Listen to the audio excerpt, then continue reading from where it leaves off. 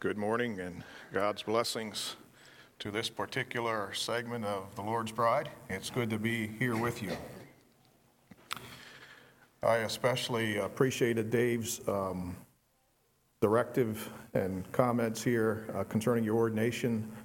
I think he was very clear, and I just really appreciate that kind of leadership, and I think there's something to be said for brothers who will lead the congregation in such a way. Some of the things he said maybe just overlap a little bit with what I'll have to say, but I trust that'll be okay. The flamboyant former U.S. Secretary of State Henry Kissinger, when meeting with the State Department, periodically staged his entry for critical meetings. And intentionally, he would arrive just a bit late, and he would appear with arms full of files and journals, which he methodically placed out on the podium in front of him. And then, following a dramatic pause, as his eyes scanned the room, he would say, "Ladies and gentlemen, the decisions we make in this room will determine the destiny of this world."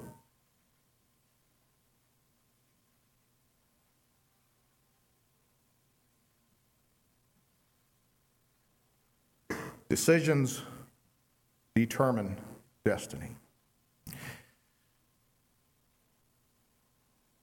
We don't think about our history enough, but at times we should, especially as we reflect on church history. The decisions that were made 110 years ago are still affecting you today. The decisions that you'll make in this ordination, if the Lord tarries, will affect you and your people for a long time. So this proverb is still true today as you consider your choice of nomination for church leadership here at Weavertown. Decisions determine destiny. It's appropriate for each of us to ask questions. Where do you want to go as a church? What do you want to stand for as a church? Where do you plan to arrive at? Today, you're going to be writing history that in essence will be read decades down the road, providing the Lord tarries his return. The decisions you will make today will significantly impact yourself, even more so your children and your grandchildren.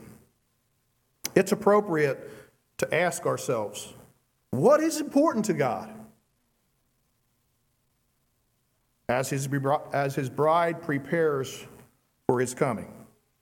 Yes, important today, important 10 years from now, and 50 years from now. What do you want to leave behind for your posterity? What do you want to leave behind for those who will be writing your history? In many ways, how we choose, why we choose what we choose, will determine the destiny of our brotherhood. I repeat Henry's quote, "Ladies and gentlemen, the decisions we make in this room will determine the destiny of the world." The former U.S. Secretary of State, he understood the destiny of the United States of America. And while those decisions do affect us, I'm confident that you agree with me that the decisions of church life are of much greater and lasting consequence than Henry Kissinger's were. Ours deals with the eternal welfare of souls. Souls that will live somewhere into infinity. Henry Kissinger's concern was about a country that will soon pass off into oblivion. Ours is only, a couple hundred years old? It won't last forever. It's not that Henry's concern wasn't relevant. It only means that ours is so much more so. Furthermore, his concerns were temporal. Ours are both temporal and eternal. Before we dive into the morning text, allow me to pose a question for each of us to keep in focus as we consider nominating for ordination. It's very similar to what Dave has encouraged us, that our hearts are in the right place. So the question is, are your interests in ordination congruent with God's? Congruent is just another word for saying similar or the same. Do they match? Do they harmonize God's interests? If our interests aren't the same as God's, then we need a change. God has already told us what his interests are as we consider nomination. He's given us direction on what to look for in leadership. Dave used the word track record quite often while he was standing up here. The Bible has something to say about his track record. We need to align our interests with God's. And so this is an essence and focus of the morning message. Qualities that are to be evident. Qualities that have a track record. Qualities that need to be in place when the church calls men to lead. We have a verse here in Acts chapter 6, verse 3. Wherefore, brethren, look ye out among you 7 men of honest report, full of the Holy Ghost and wisdom, whom we may appoint over this business. The context here in the Acts church was calling multiple men to church work, church leadership, or I think it was deacons here. I think at this time you're looking for one brother. But there's a lot of content here in this verse that we as conservative Anabaptists adopted in our practice of choosing church leadership. It says, you have the word wherefore. They recognized they had a need in their brotherhood, just like Dave explained to you all. Because of the need at Weavertown, because of the workload, because of age, because of tenure. It says here, look ye out among you. Now, this practice of choosing men from our midst is, again, in my opinion, just pretty ideal. I don't for a minute suggest that this is the only way a church can call men to leadership, but probably one of the better options out there. This is not a brother who is campaigning for the position. It's not one, it's one we know. It's one among us. Men of honest report, full of the Holy Ghost and wisdom. And this is what we plan to address in the message. Qualifications, honest report, full of the Holy Ghost and wisdom. I find it interesting and very instructive that while God in the new covenant has a lot to say about leadership qualifications in the church, yet he has almost nothing, if anything, to say about what qualities leadership should have in earthly government. You've probably thought about that before. I think that's interesting and instructive for us. To my knowledge, God has been silent about the qualities that Henry Kissinger was to have in his leadership. But God has a lot to say about leadership here at Weavertown.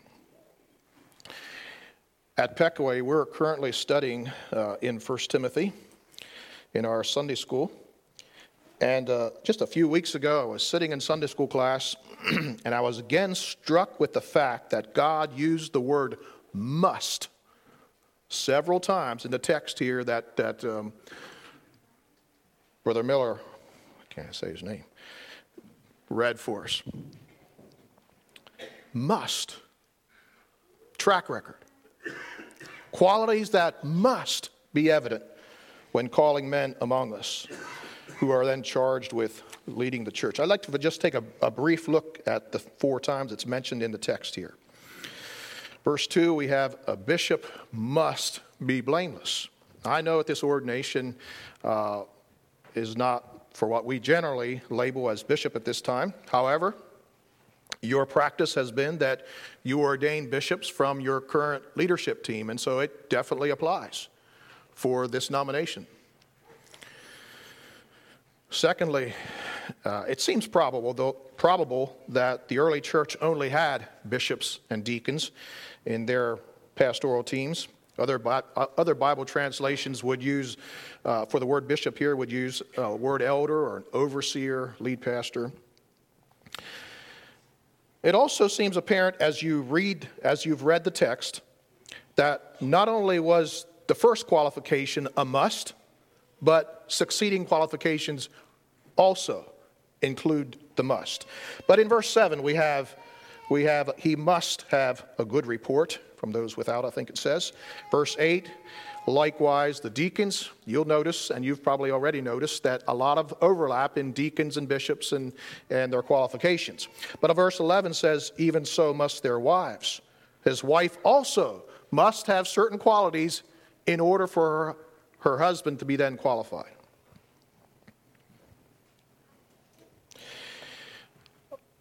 Quite a few of the qualifications listed in 1 Timothy 3 are also overlapped in Titus chapter 1, I think it is. There's a few differences, and we're going to be sometimes referring to the Titus text and the Timothy text. In the Titus text, in chapter 1, Paul prefaces, I guess that's how you say the word, the qualification from God. In Paul reminding Titus at his church that he has a specific work to do. It says there to set in order the things that are wanting. Set in order the things that are wanting. He was telling Titus to do this in the church. Are there ever things wanting among you here at Weavertown? We have them from time to time at Peckway. When I distinctly remember soon after I was ordained, maybe it was after I was ordained bishop, I forget now, that I kept thinking, we have this thing that's wanting, that this issue that we need to get resolved. And once we get it resolved, we're going to move on into blissful, idyllic church life. Well, I found out that, or I've discovered that we tend, at least at Peckway, to be a people who continuously have some things wanting. There's direction here that leadership is to set in order things that are wanting. Someone has said the church is somewhat like a hospital. People come or people go to the hospital because they're sick. They have things wanting. And if they don't get help, some will probably die. Needs to have the things that are wanting taken care of.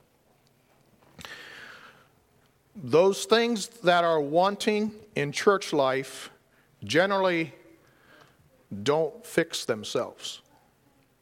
They need to be addressed. They need to be corrected. They need to be worked through. Is the man that you plan to nominate, does he care about that which is wanting? Is he willing even now to be courageous enough to do something about it? Is he courageous enough to give direction? Maybe rebuke, exhortation, encouragement. Is he courageous enough to chart a path and call brotherhood to walk in it? Most times the energy, the stamina, the willingness that is needed to set things in order that are wanting is the kind of activity that is hard work. It's not fun or appealing to many of us. But it's an activity that must be done in order that the bride is prepared for the groom.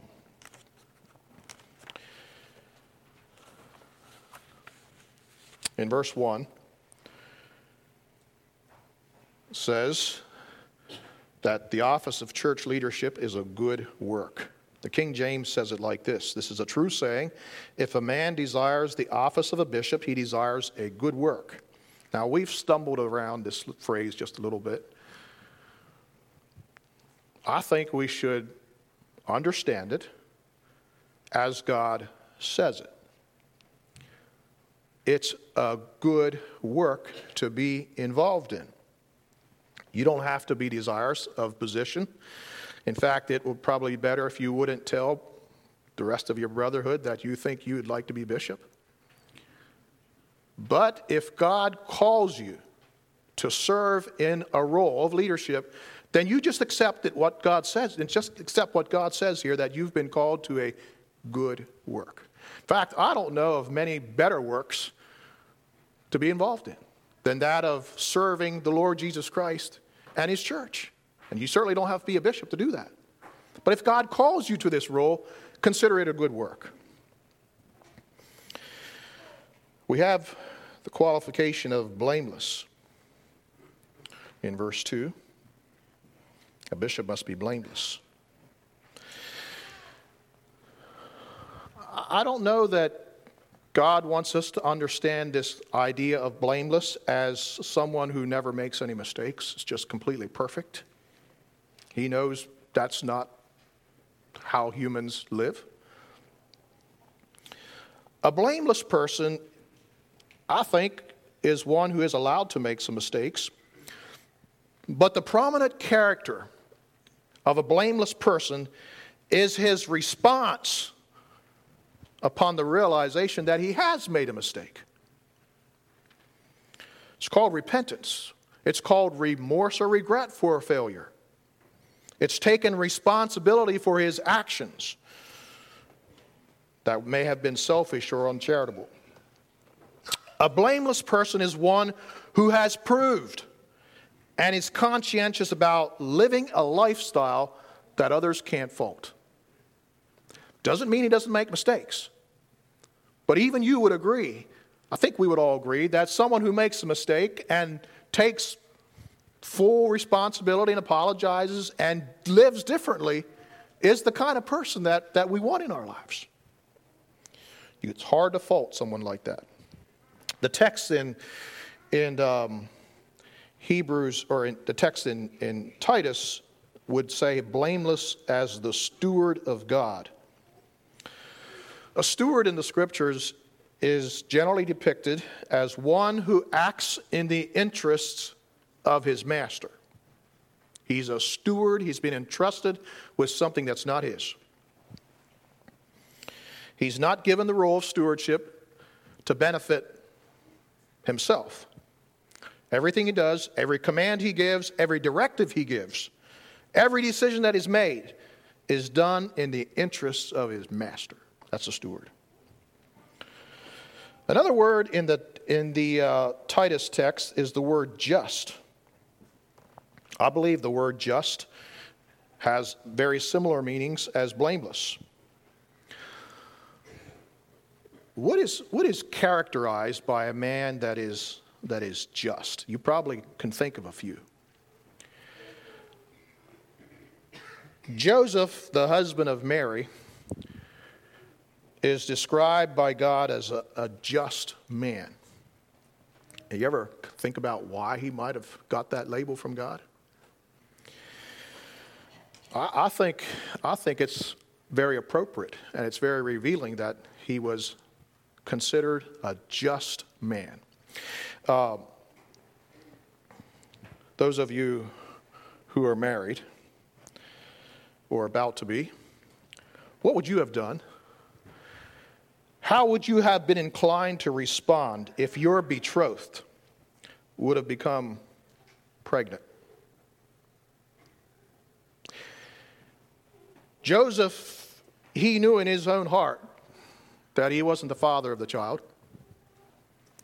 In fact, there's two things that I'm quite sure Joseph was absolutely sure about. Number one, he knew his wife was pregnant.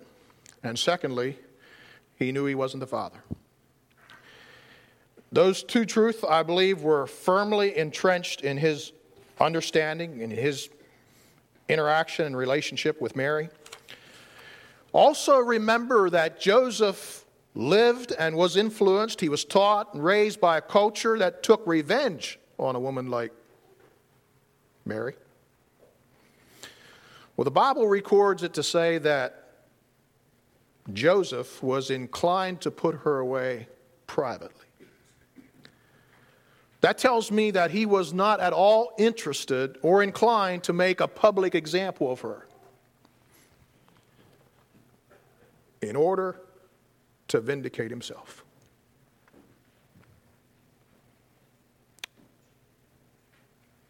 That is why I believe the Bible bears record of Joseph being a just man.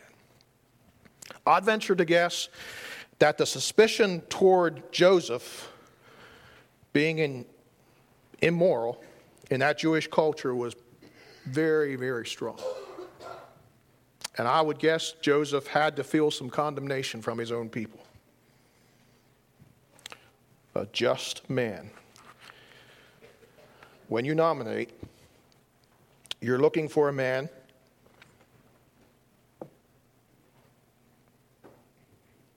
who is more concerned about the betrothed, more concerned about the preparation of the groom's arrival, more concerned about that than his own reputation. Husband of one wife, also in verse 2. I don't know that we need to spend a lot of time here. We've done okay, I think, with this qualification for the most part.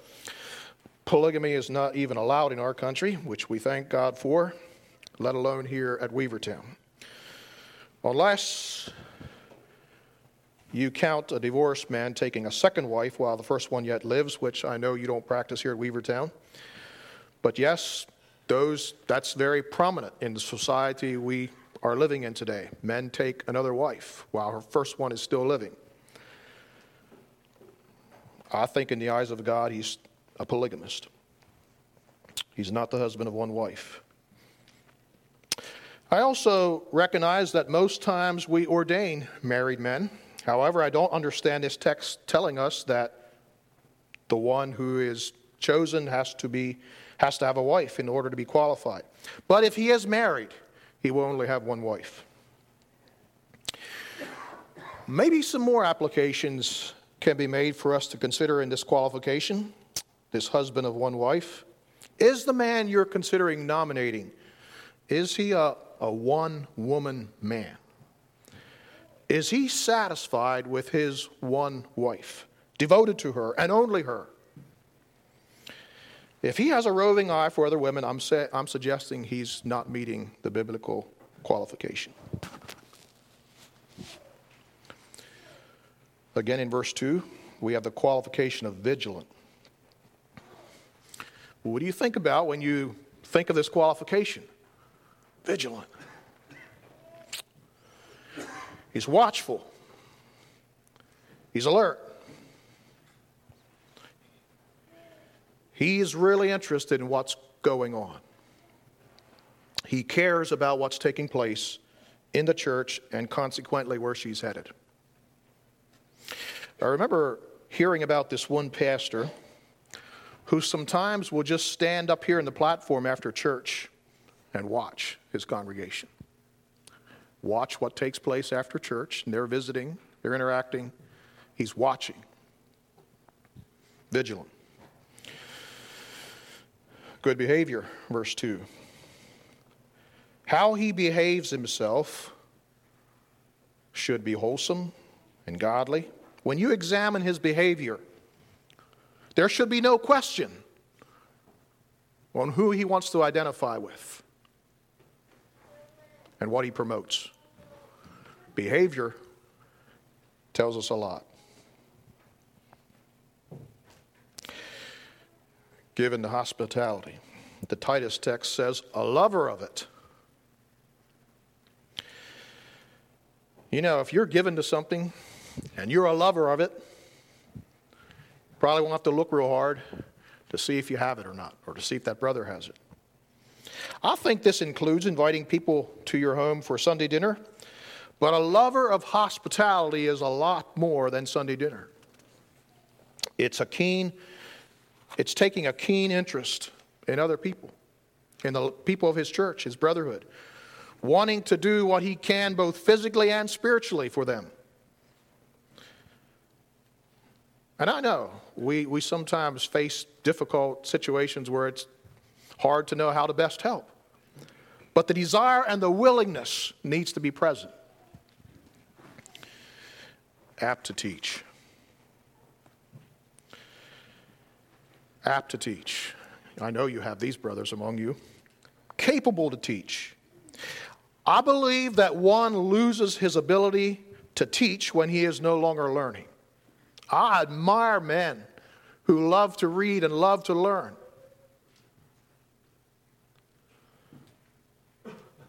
It gives them a perspective. It gives them ability to teach much better. Studying and learning take effort, but it's needful if we plan to be teachers, if we are going to be apt to teach. Verse 3 has a list of qualities: not given to wine, no striker, not greedy of filthy lucre, but patient, not a brawler, not covetous. I see these qualifications summed up pretty well all captured in this thing of control of our lives. Sometimes we say self-control, but I think a better word would be spirit-controlled. So is the Spirit bearing fruit? We have a list of the fruit in Galatians 5, verse 22, but the fruit of the Spirit is love, joy, peace, long-suffering, gentleness, goodness, faith, meekness, temperance. Against such there is no law.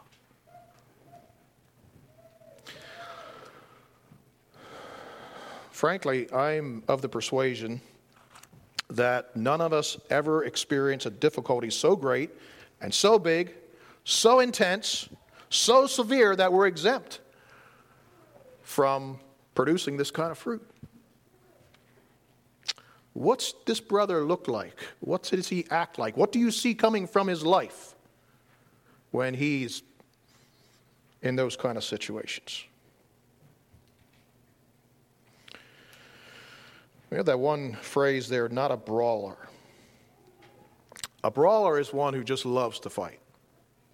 He actually enjoys contention. He likes to instigate contention. Yesterday, I was looking at the text at a passage in Numbers 15 and 16, and I think you're all familiar with the story there. Korah and his group of folks.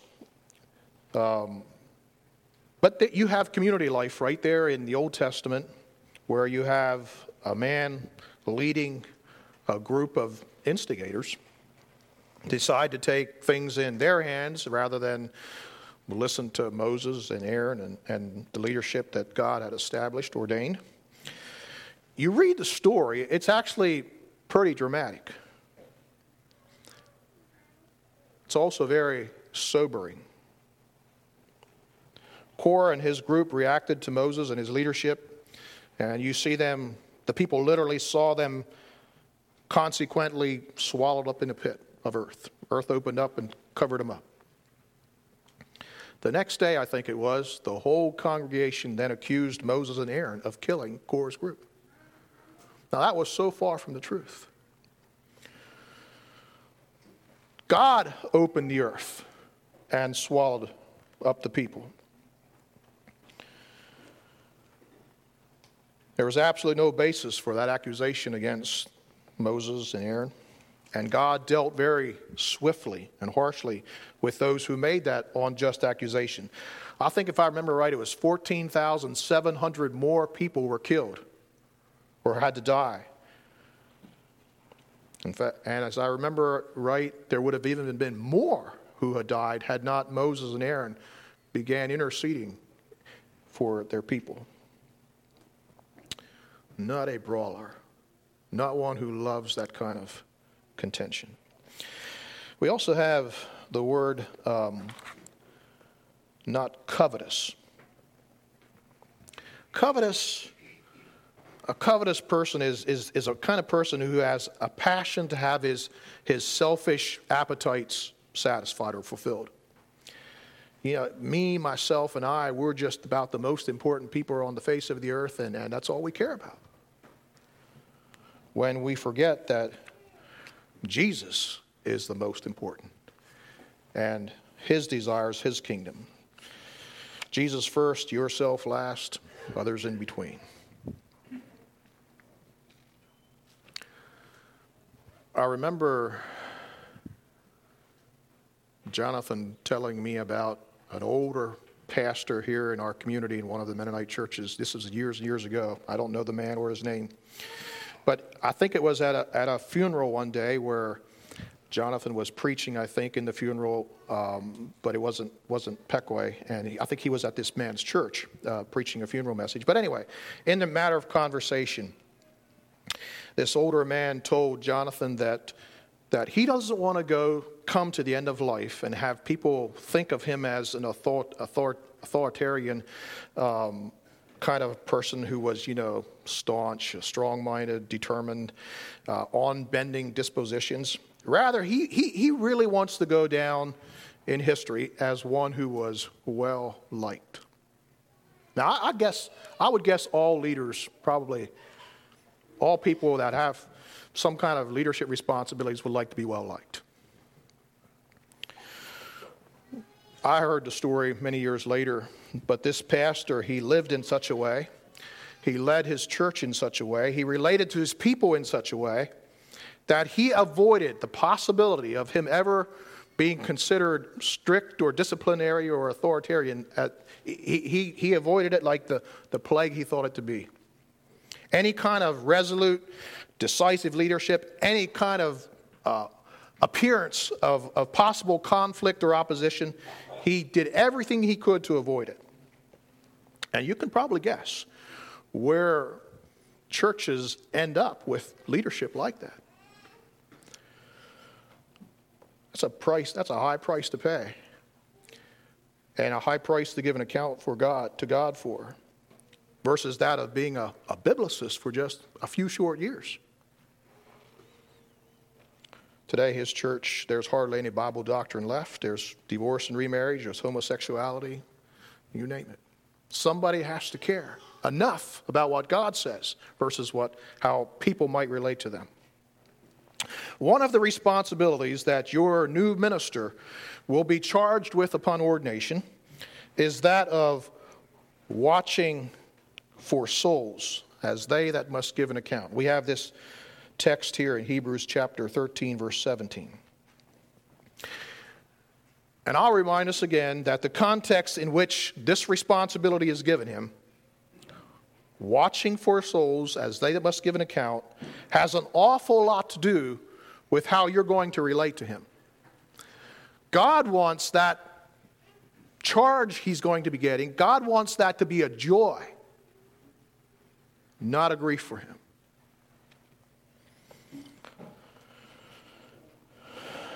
Back to the text, verse 4 and 5. One that ruleth well his own house, having his own children in subjection with all gravity. For if a man know not how to rule his own house, how shall he take care of the church of God? How shall he take care of the church of God if it isn't done at home? I think Dave was exactly right. The Bible has a lot to say about how he's leading his home. And we're supposed to get direction from that. This is a really relevant question God asks here in this text. If he's not doing well at home, don't expect it to happen in well church. If they're known to be if they're known to be unruly and riotous, you don't want that kind of church life. Therefore, how he's doing with family will give pretty evidence on how he will be doing with church, having faithful children. The text in Titus says, having faithful children who are not accused of riot or unruly. Those of you who have had much experience in family life, you know that things just don't work very well when there's not order, when there's not godly submission. I believe there needs to be godly submission from father to first of all, his heavenly Father and to his brothers that he is placed among. I believe his wife and children need to find their role in submission. Having faithful children who are not accused of riot or unruly. Not a novice, verse 6. That has the idea of let them first be proven. Again, I'll quote Dave here, track record. Let them first be proved, then call them to leadership. No one should be given a charge such as this who doesn't have a track record.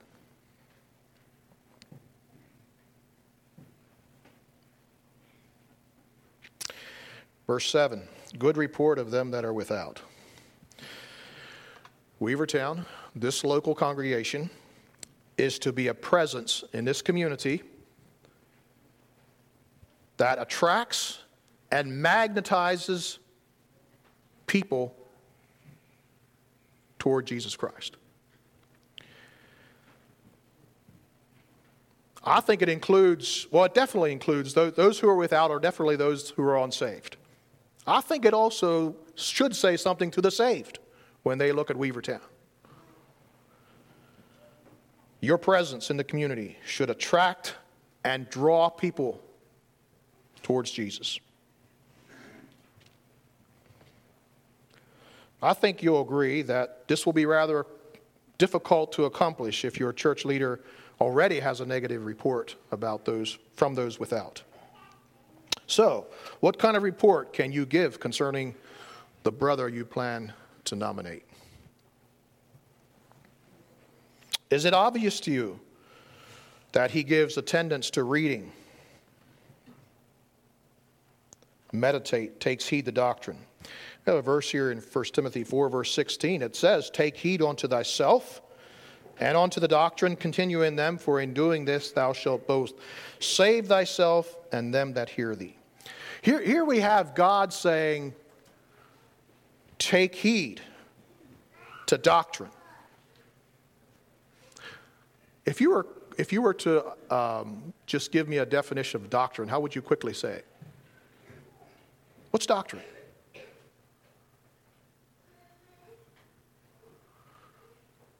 You all talk here, don't you? What's doctrine?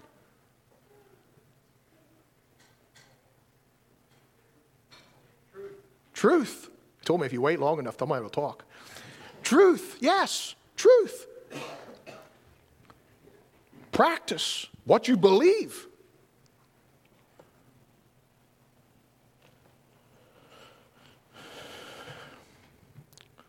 Allow me to say this. If your church and its leadership truly care and embrace doctrine, there will have to be a resulting practice and expectation. If you really believe in something, it's going to be evident in how you live, in what you say you believe. We sometimes refer to this as our church covenant or our standards of practice. And I know, I'll be the first one to admit that doing things a certain way, practicing things a certain way, believing things like God says isn't always popular or the desired way to do church in 2019. I maintain, however, that if you're going to have a brotherhood that cares about doctrine, you will have a resulting belief and practice.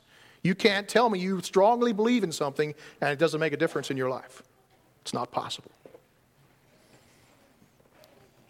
Weavertown needs a man who is committed to the Scriptures, to doctrine. A man committed. One who can stay on the straight and narrow through both flogging and flattery. And trust me, both will occur. Sometimes pastors are appreciated, sometimes they're not. He needs to be one who can stay on the straight and narrow either time. You will want to nominate a leader who establishes his life on God. We have this verse in Psalm 11, verse 3. If the foundations be destroyed, what's going to be left for the righteous? What can the righteous do? Does the man you're considering nominating, does he have a good foundation? One who has a good foundation can continue to grow and develop and serve even better. But if the foundation's not there, it's probably not going to grow well. How is his foundation? Will it stand the next tidal wave that sweeps through our community? I'll close with a story that Chris Diener told a long time ago.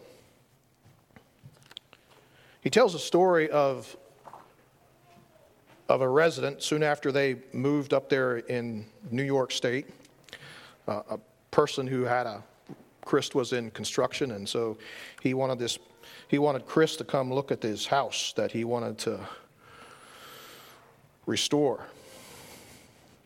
And so Chris goes and he meets with the owner of this house, and this man commences to give Chris a tour of this house. That he was going to spend a lot of money restoring this thing back to what it could have been. He was pointing out various features that he was pretty happy with. He had 10-foot ceilings, and he had Gothic transoms above the windows and doors. And Krista, he says, as soon as he got in the house, he says to the owner, he says, I'd like to see the foundation of this house. But the man, he wasn't interested in the foundation. He was all concerned about showing off the trim and the transits. And he goes to the next room. He says, Chris, he said, look at this trim on this house. And Chris says, can I see the foundation? And the man says, let's go upstairs. And he had this open stairway with, beautiful railings. And he was just imagining how this was going to look after it's all restored. And so he wanted to lead him upstairs. And Chris says, no. He says, we're going the wrong direction here. He says, I want to see the foundation. He says, everything that you like is resting on the foundation.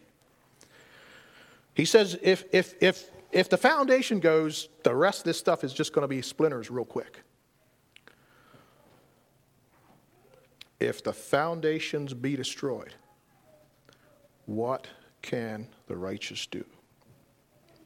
Many brotherhoods have been affected negatively because the men who were voted for had foundations that were obviously crumbled and breaking down. And I use the word obviously.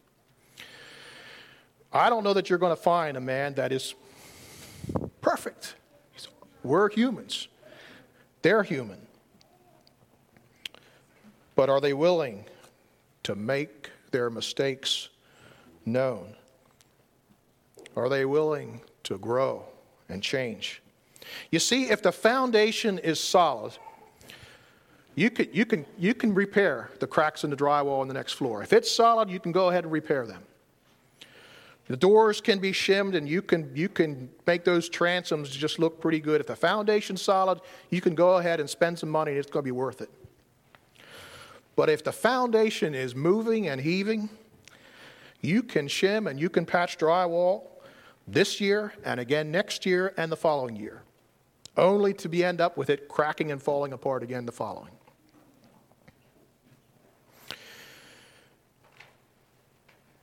Are your interests in ordination congruent with God's? Let's kneel for prayer.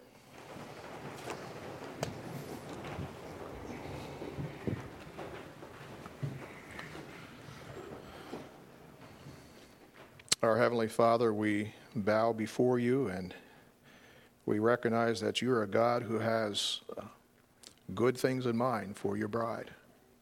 You have great expectations. You're also a God who is very gentle and long-suffering with us. You don't give up on us easily. You continue to work with us. You continue to call us to yourself. We thank you for how good you've been to us. You've been good to our fathers. You're good to us today. And we trust that as we allow you to lead and direct us, it'll be good for us tomorrow. Thank you so much for the brotherhood here at Weavertown. Thank you for those who have gone before and led well. Thank you for those who are currently doing that, and we thank you for those that you are going to raise up. Have your way. In Jesus' name, amen.